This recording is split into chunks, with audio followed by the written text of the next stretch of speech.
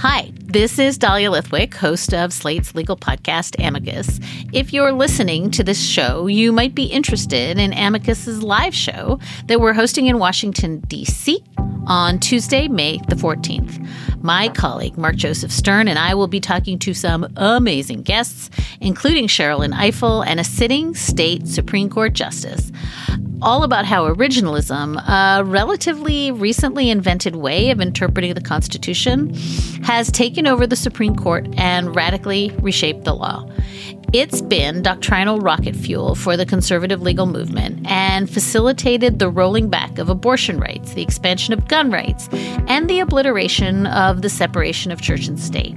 And as another wildly consequential Supreme Court term careers to its end, the court's originalists are on a tear.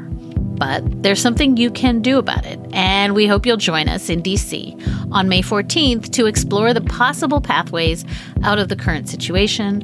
Go to slate.com/Amicus Live for tickets.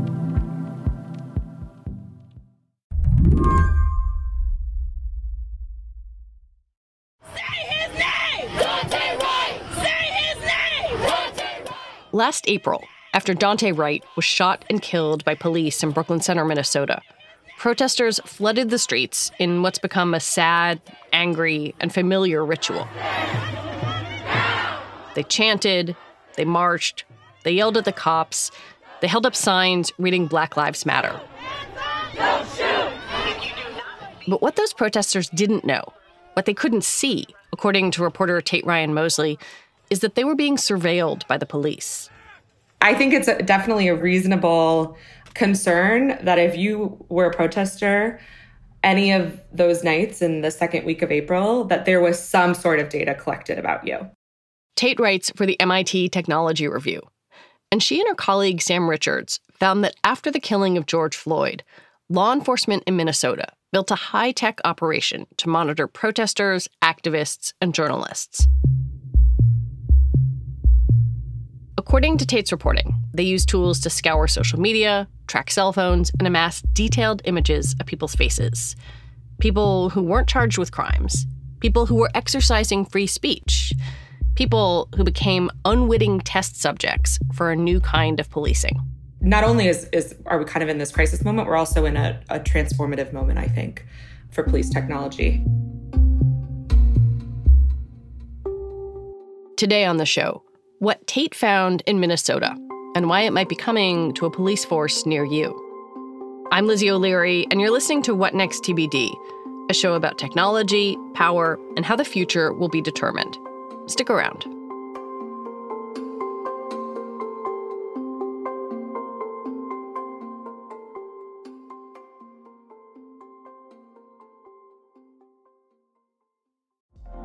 Apple Card is the perfect cashback rewards credit card. You earn up to 3% daily cash on every purchase every day. That's 3% on your favorite products at Apple, 2% on all other Apple Card with Apple Pay purchases, and 1% on anything you buy with your titanium Apple Card or virtual card number. Visit apple.co/card calculator to see how much you can earn. Apple Card issued by Goldman Sachs Bank, USA, Salt Lake City branch. Subject to credit approval. Terms apply. Good afternoon, everyone. Chief Madera Arredondo of the Minneapolis Police Department. The surveillance program that Tate investigated began with a multi-agency task force known as Operation Safety Net. It was announced in February of 2021, and the stated goal was for law enforcement around Minneapolis to come together and prepare for the trial of Derek Chauvin, the officer who murdered George Floyd, and for the protests that would no doubt take place around the trial. 9 different agencies from the city, surrounding counties, and the state would be part of the operation, and they would get backup from 2 federal agencies. The matter is that this will be a unified command. It will allow all of us to be able to respond metro and region-wide if needed, and it will allow great cooperation, coordination, and communication. Chief Arredondo said the operation's first goal was to protect public safety, but that there was another one as well. It is also very important that we ensure for everyone's constitutionally protected First Amendment right to gather and demonstrate peacefully. They had been planning Operation Safety Net for months and months before it was officially announced. No one knew how the verdict was going to come out. There was the chance for another really large-scale protest movement and civil unrest that might come with that, like they had seen in the summer. And I think the city really didn't want to be caught flat-footed. The intent was to operate under a shared command structure. The idea was to increase communication, of course, and join resources in the instance that there, was a need for responding to civil unrest related to the trial, that you would have better communication in place and better police resources being able to kind of respond. And part of that was clearly sharing intelligence. The idea of collaborating and sharing intelligence, how much of that came from how dramatic the protests had been around George Floyd's death and how, as you've said, officers felt they'd been caught flat-footed? Like, I'm wondering if going into Operation Safety Net, they thought, oof, man, we really, we're not on the ball before, and now we need to step it up and have everybody talking. Yeah, I mean, I'm sure it was a big part of the intention for creating shared intelligence mechanisms. Police groups, particularly when they're policing shortages, leverage resources, both technological and from a personnel perspective, from different agencies nearby. And I think that's really not how we think about policing policies, right? So every police agency has their own specific policies. They have their own budgets. They are held to different laws based on their own local jurisdictions. And so where it gets really confusing and murky, and we saw this play out in some ways with Operation Safety Net, is, okay, if I'm working for Minneapolis PD, I'm responding to something in Brooklyn Center, and my commanding officer is from Hennepin County, which First Amendment policy am I supposed to follow? And that's not super clear. And I think that kind of extends to technology. The Chauvin trial began at the end of March, but even before there was a verdict, something unexpected and awful happened. On April 11th, 20-year-old Daunte Wright was shot and killed by a police officer during a traffic stop in the nearby city of Brooklyn Center. So on the night of April 12th, there were protests that broke out that were not specific to the trial. Obviously, a similar movement, similar theme, but they were not related to the verdict of the trial. And Operation Safety Net responded to those protests. Get back now! Get back! Footage of the night shows protesters and law enforcement facing off. You can see flashbangs and tear gas deployed.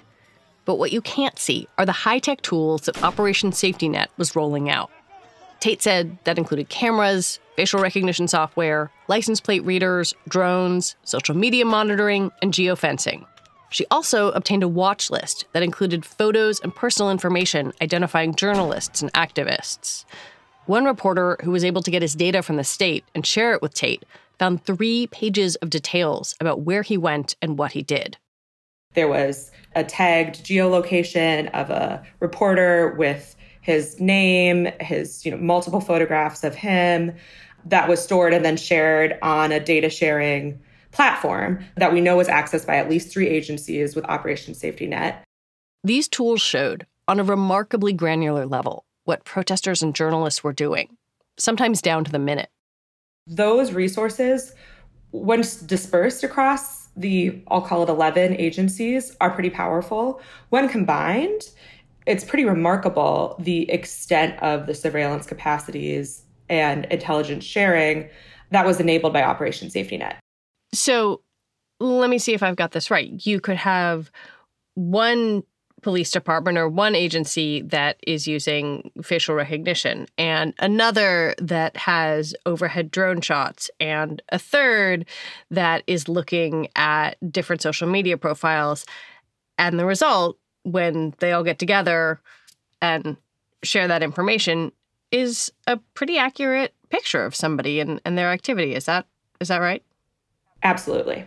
Policing agencies increasingly have incredible surveillance capabilities, especially those that are well-funded. They are increasingly militarized. And then when they have these joint agency responses with the intention and the real capability of sharing data and surveillance information amongst each other, what you end up with is a system that is incredibly powerful. When we come back, why this kind of technology is becoming more and more common, even at a local level.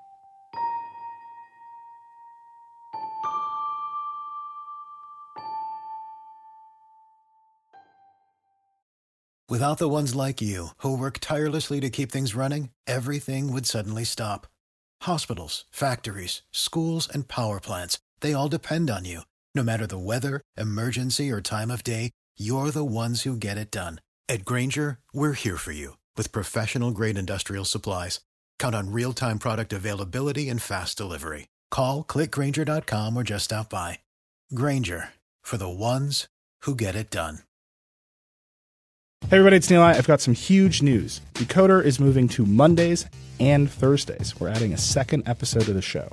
On Mondays, we'll have our classic interviews with CEOs and other troublemakers. I think we're going to have to start having conversations about how do we pay those jobs that can't be done by AI. And on Thursdays, we'll be explaining big topics in the news with Verge reporters, experts, and other friends of the show. There's a new generation of people on the internet. Google search has always sucked for them. So, there's no reason for them to be loyal. They can just go to TikTok. This is going to be really fun. I'm very excited about all this. So go subscribe wherever you get your podcasts now. It may not be surprising that police are watching protests. That's part of what they do, after all. But what is new, Tate says, is the kind of reach that modern technology can give them. One product that was used in Minnesota, for example, is called Intrepid Response, which is sold on a subscription basis by AT&T. You can think of it as Slack, but for SWAT teams, so they can swap information with a swipe of a finger. There's a long history of police surveillance and police surveillance when it comes to First Amendment activity. What is new and novel is the technology and the accessibility of this technology to policing agencies. And that has really kind of fundamentally changed what it means to be in a public space and be protesting. Assuming that protesting in a public space can be done anonymously is naive at this point. Tate says it's incredibly easy for law enforcement to de-anonymize someone. That is, cross-reference one piece of data, let's say a photo, with other sources to figure out who someone is. Now that protester is no longer a stranger in a crowd. And so the ability to do risk assessments in a way that is accurate and measured while respecting the First Amendment is a pretty tall order. And I think some of the complexity with this story is that we're seeing technologies being a big part of the direction some of this is going. Where do those technologies come from? It's a whole mixed bag. We're seeing a lot of off-the-shelf technologies. Intrepid is something that is sold on a subscription basis by AT&T. We're absolutely seeing a lot of private vendors with things like facial recognition. But then at the same time, you're seeing some military technologies. But, I think clearly the direction that it's heading is private technology companies are doing a lot of the supplying. And what you're starting to see is kind of this murky intersection between what is public and what is private policing. And policing is largely being outsourced to technology. And that some of the activities that were previously kind of squarely in the public sector are now not so squarely in the public sector. I think that's part of what's really interesting about this moment is the amount of technology that is very easily accessible, the procurement channels and the public visibility of those procurement channels and the ultimate technology that is purchased by policing departments is really unclear. I think that's an interesting thing for people to think about. While you might expect a national agency or the police department in a big city to have a lot of money and a lot of technological capability, it sounds like you're saying that some of these off-the-shelf products make it so that a smaller town or a smaller city has a kind of technological advantage that they wouldn't have had 15 years ago. Yeah, absolutely. And I think that's part of what is interesting about the data sharing component as well. So there are technologies that make data sharing easier and data munging easier. And we're certainly starting to see some of that in a very real way, especially in the last 2 years, brokered data has become a much bigger thing. And that's also true for policing groups. And the ability to marry different sets of data so that, if you have information about me from my cell phone provider and then information about me from the DMV, combining that data is getting easier. And so even if you're a small agency in a small town, so long as you have access to state resources, the state might be able to share information with you that actually comes from very, very sophisticated technology that your group didn't even purchase. Operation Safety Net was supposed to wind down last year. Their website doesn't exist anymore.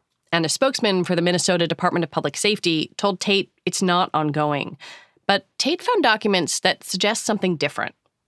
The agencies within Operation Safety Net to this day are contradicting themselves about whether or not it's ongoing or it's not ongoing. What we found was there are still active meetings with both the executive committee, which includes over 30 people, and the intelligence group that happen on a regular basis. In one meeting related to the executive team, they called it Operation Safety Net 2.0.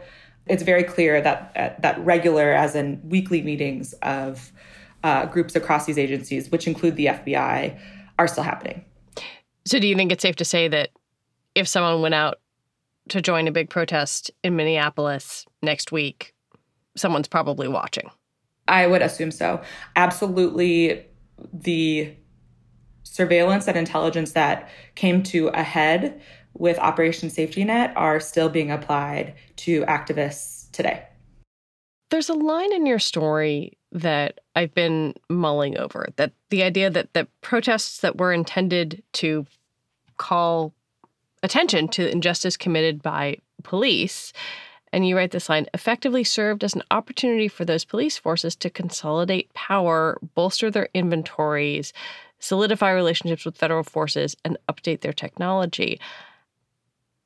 How do you square those things together, right? That this outpouring of activism seems to have created even more powerful technological and surveillance tools around it.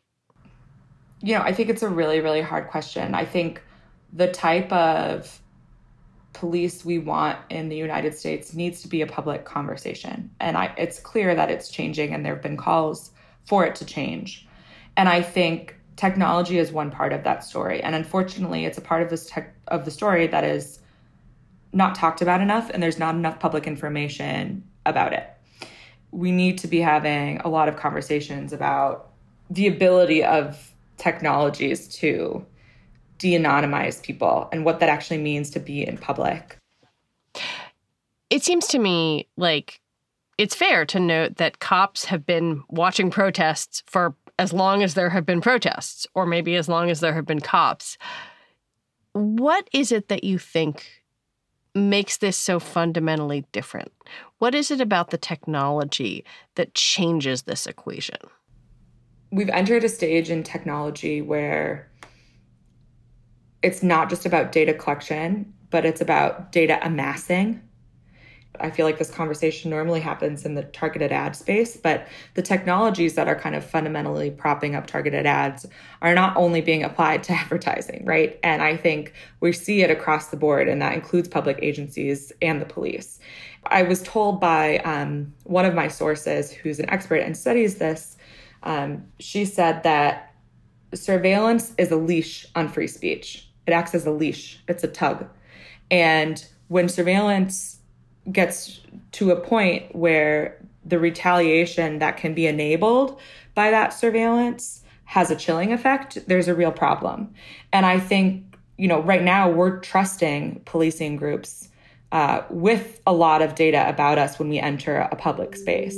And especially in movements where you're protesting the police, opening the door to retaliation that is enabled by surveillance technologies is a new page in the long history of policing and protest in the U.S. Tate Ryan Mosley, thank you for your reporting and for talking with me. Thank you so much. I appreciate it. Tate Ryan Mosley writes for the MIT Technology Review. She reported this story with Sam Richards. That is it for the show today. TBD is produced by Ethan Brooks. We're edited by Tori Bosch. Alicia Montgomery is the executive producer for Slate Podcasts. TBD is part of the larger What Next family, and we're also part of Future Tense, a partnership of Slate, Arizona State University, and New America. I want to recommend you go back and listen to Tuesday's episode of What Next, which taught me a lot about Ukraine's President Zelensky and what motivates him. All right, we will be back next week. I'm Lizzie O'Leary. Thanks for listening.